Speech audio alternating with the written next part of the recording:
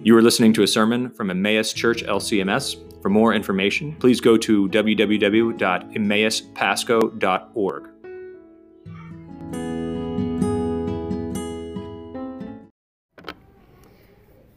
Grace and mercy and peace be to you from God our Father and our Lord and our Savior Jesus Christ.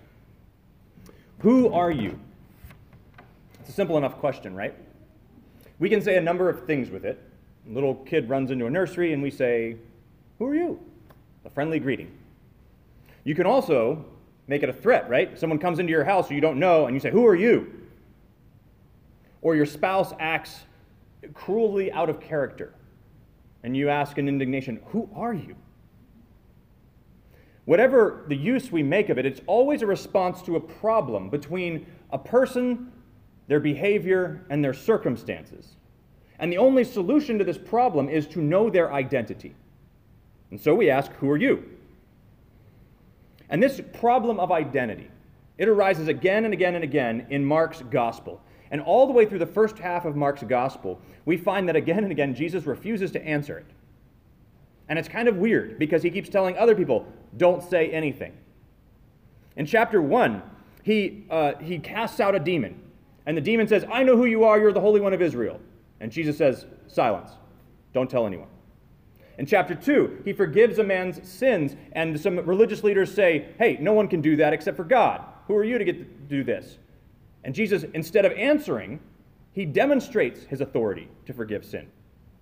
In chapter 3, Jesus' own family sees him collecting disciples and doing miracles and thinks he's lost his mind, and they go to confront him, thinking he's forgotten who he is. In chapter 4, he stills a storm on the Sea of Galilee, and his disciples ask it explicitly, "Who is this that even the wind and waves obey him?" In chapter 6, his hometown, he goes back to his hometown synagogue and he's teaching, and the people think, "Where did he get all this? We know who he is. He's a carpenter's son. We know his brothers and sisters." In all of these circumstances, there's a problem between Jesus' behavior and his setting and his identity that push on people this question, who are you? And it looms large in their minds. Sometimes it's concern, sometimes it's curiosity, sometimes it's accusation. So in our text, we are at the middle of Mark's gospel, the turning point. And Jesus is journeying north away from Galilee, the region in which he had been doing his ministry, and he turns to ask the 12 as they're going along the road, a summing up. What's the state of things? Who do people say that I am? Now, I can imagine the disciples at this, if I were one of them at least, I'd be thinking, "Oh, I'm so glad he's talking about this. He's going to tell us. And we're finally going to get a clear explanation." And so they rattle off the various prevailing opinions. Some say John the Baptist, other Elijah, come back from heaven, a resurrected prophet maybe like Jeremiah, or just one more prophet. They list out the answers, but they're very terse, and they make it clear they don't know. And they would really love an answer. But Jesus is not yet ready to answer them. Instead of giving an explanation or an answer, he turns on them and asks directly, "But who do you say that I am? Who do you say that I am?" And all of a sudden, with those simple words, it no longer is a question of public opinion or of speculation. It's a direct personal confrontation to each disciple. Who do you say that I am? And this question, even though Jesus does not ask it on the road to Caesarea Philippi, is still being asked. It's still being addressed to people through the ministry of Jesus' church, through the reading of his scripture, through the witness of his people. On down through the ages, Jesus addresses everyone with the same question, who do you say that I am? And now, it doesn't leave you any wiggle room. It is not, who did your parents say that I am? Or who does your church body say that I am? Or who does your nation say that I am? And it doesn't ask you about your feelings or your hunches either. It's not asking what's going on in here. It's who do you say? There's no retreat to the world of individual private opinion. It's a violent confrontation. And as there were then, so now there are many answers that people have given. Some see Jesus as a teacher, an ethical teacher who taught humanity to love its neighbor and to love its enemies and to break the cycle of vengeance by living by forgiveness. Some see him as a philosopher who helped us understand more deeply the relationship between God and man. Some see him as an expert in management, teaching us how to lead by servant leadership and manipulate people. Or maybe he's one of God's many sons who has been sent to show us how we can become gods ourselves. Or one of my favorites, he's the original socialist. Or he's the one who taught us all to be inclusive and to not judge. Or he was the first libertarian who taught us the dignity and freedom of every individual to follow his or her conscience. Or he's a therapist who helps us all cope with our impotence and mortality. Or maybe, perhaps more violently, he's just a myth. He's just a myth, a legend made up by to sedate oppressed masses with promises about pie in the sky. Or, on the other side, maybe he's a myth made up by those poor people to enslave their stronger masters with ideas about the first being last and the last being first. All of these answers and more have been given to this question, who do you say that I am, as it ripples down through the ages? But all of them are wrong, because all of them take little bits of the truth about Jesus, and they all fail to take seriously Jesus' own answer to the question. We get a sense for this in the way that the dialogue continues. Peter answers, "You're the Christ, the Messiah." It really should be translated Messiah here, because the word Messiah is a very clear king word. For Israel in this first century who knew its Old Testament, like Peter did, Peter is saying that Jesus is Israel's promised king, the one that the prophets said would come to restore the throne of David, to deliver God's people from their outside enemies, and to establish an eternal reign of Israel over all the world. You, Jesus, are the Messiah, Peter says. It's a pretty good answer, right? You'd expect that Jesus maybe gives him a round of applause or says, "You got it, thumbs up." But Mark just says, he sternly tells them to tell no one. And why? Why is Jesus still trying to keep it a secret when Peter has just said it so clearly? And the answer is this: Peter's not quite right yet. He's got the right word, Messiah, but he doesn't know what it means. He doesn't know what God's Messiah really is, or who God's Messiah really is. Because in the next verse, Mark tells us, Jesus began to teach them that the Son of Man must suffer many things and be rejected by the elders and the chief priests and the scribes and be killed, and after 3 days rise again. And he said this plainly. Mark makes it clear this is the first time his disciples have heard this news. Jesus says it plainly, outright. And that doesn't make any sense to any of them. It shocks all of them. That's not the way the Messiah was supposed to work in their minds. And so Peter, again, the representative of all disciples, Mark says he pulls Jesus aside and begins to rebuke him. This is such a fascinating encounter that I like to imagine it in different ways. I mean, how do you go from calling Jesus, "You are the Messiah," to "You are wrong"? And so I like to imagine it in a couple different ways. I like to imagine Peter as maybe like the Dr. Phil Peter. Right? He says, "So, crucified and resurrected Messiah, how's that working for you, Jesus?" Or Inigo Montoya from The Princess Bride, "Messiah, I don't think that word means what you think it means." Or like maybe as a millennial who takes out his phone and tweets, "Crucified Messiah, hashtag, you're doing it wrong."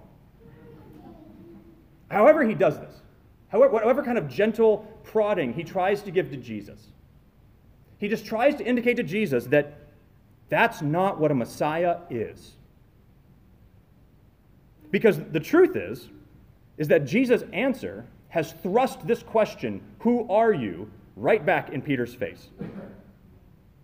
Because he wasn't expecting a Messiah who could be crucified. None of the disciples were. He was expecting Israel's greatest king ever, who would liberate them from outside oppression, who would establish a reign that would never end, who would liberate God's people from their own guilt and sin by reestablishing the kingdom.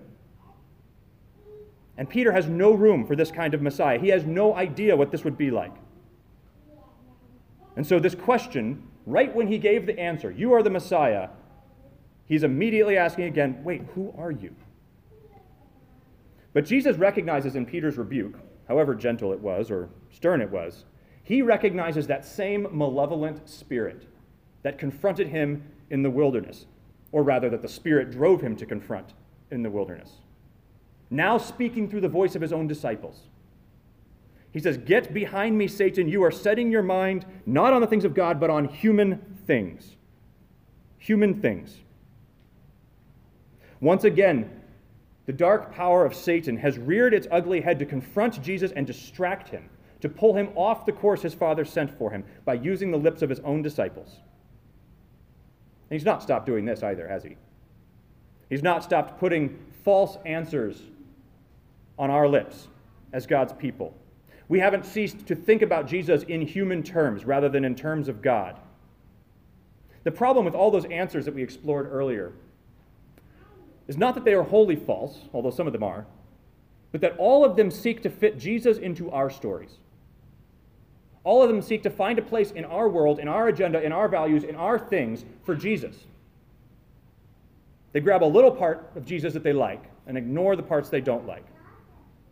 And maybe we don't rebuke him like Peter, but we still do this. We still try to fit him into the story of consumer guilt for middle-class Americans, or into the non-judgmental marshmallow that helps us combat the meanness of religious people, or we use him to try to inspire revolutions, or we use him just to teach our kids how to be nice. The truth that this is a startling lesson brings right in front of us is that Satan does not need to take the word Jesus or the word Messiah away from you.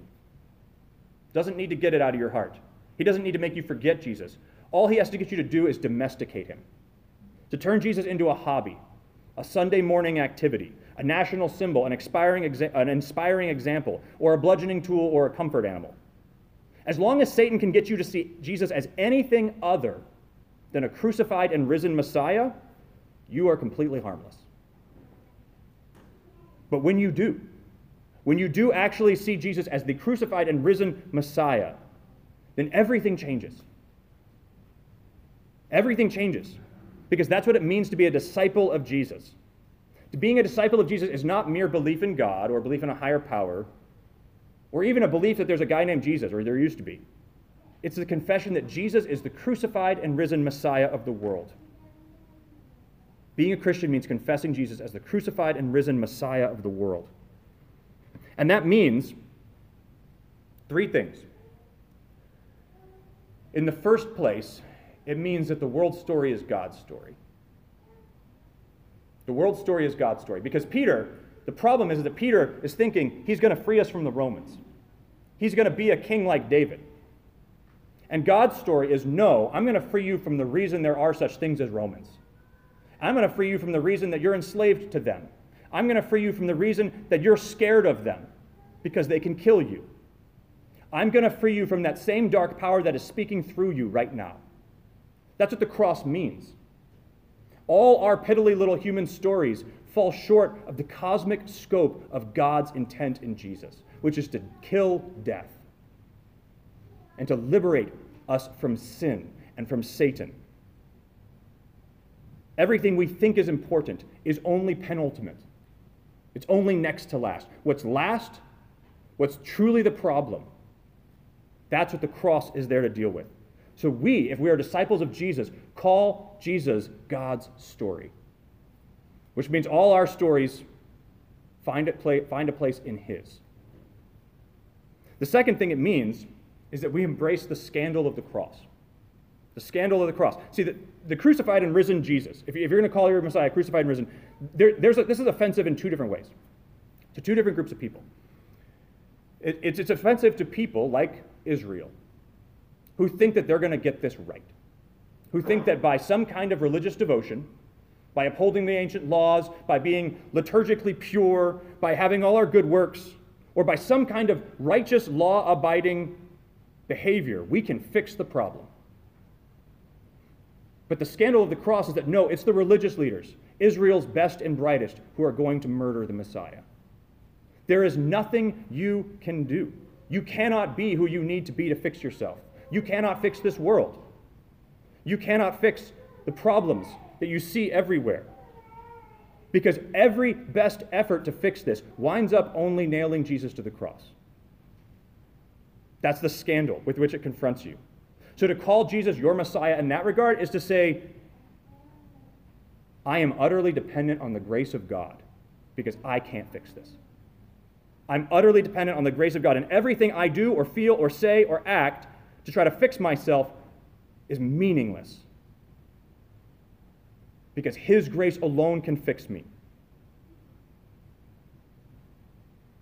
His grace alone that comes as a free gift from a king who was crucified and raised, that has liberated me from who I am and all the human things that obsess me. Because if you call Him king, you're saying that you are who He says you are, and that He is who He says He is. And so your sin no longer gets to define you, nor does your religiosity, nor do your good works, nor does anything else. Your Messiah, crucified and risen, He gets to define you. Your guilt doesn't get to define you. Your shame doesn't get to define you. Your failures and your collapsed family, or whatever else may be ailing you, doesn't get to define you. Jesus does, because His cross and resurrection are the victory over everything that stands against you. And so if you think you can fix yourself, the cross will always be a stumbling block to you. It makes clear that you are utterly dependent on a free gift of God. But as the text goes on, it brings us to the third thing, which is that this cross is also a scandal to those who, well, are irreligious, or who pride themselves on being libertines, on saying, you know what, it doesn't matter, sin's not that bad. We shouldn't be judgmental. Because what Jesus then goes on to say is that the cross makes it clear what the path of discipleship looks like. Jesus didn't simply come to die and rise. He came to die and rise and give you the very same Spirit that drove Him to die and rise. And that same Spirit drives you along the same journey. He says, if anyone would come after me, let him deny himself and take up his cross and follow me. For whoever would save his life will lose it. Will lose it. And whoever loses his life for my sake and the gospel's will save it. See, the crucified Christ makes it clear that not only is salvation a gift of God's complete grace that is utterly free, it has consequences, real, costly consequences. And anyone who would say, well, the gospel's free grace, I don't have to do anything, it doesn't change anything that I do or say or live. So no, it is free, but it has consequences. It means resisting the temptation to entitlement and wealth. It means renouncing your claims of revenge on people who've hurt you. It means suffering maybe the shame or rejection of your culture, or your family perhaps, when they reject Jesus. The cross and resurrection of Jesus make it clear that following Him will be difficult and costly. It's a life, as we discussed last week, of Spirit-driven combat, where a free gift of grace sends you on a life of costly discipleship. And I can do nothing more with this text than leave and put to you once again that same scandalous and incisive question with which Jesus responds to Peter. Who do you say that Jesus is? Is He your hobby, your comfort dog, your tool, your enabler, your enemy? Or is He your crucified and risen Messiah? This is not a question that anyone else can answer for you. This is not a topic for speculation or intellectual curiosity. It is a question from the heir of all things, from He who is coming to judge the living and the dead. A crucified Jew named Jesus of Nazareth lives right now, and He asks you, who do you say that I am? Amen.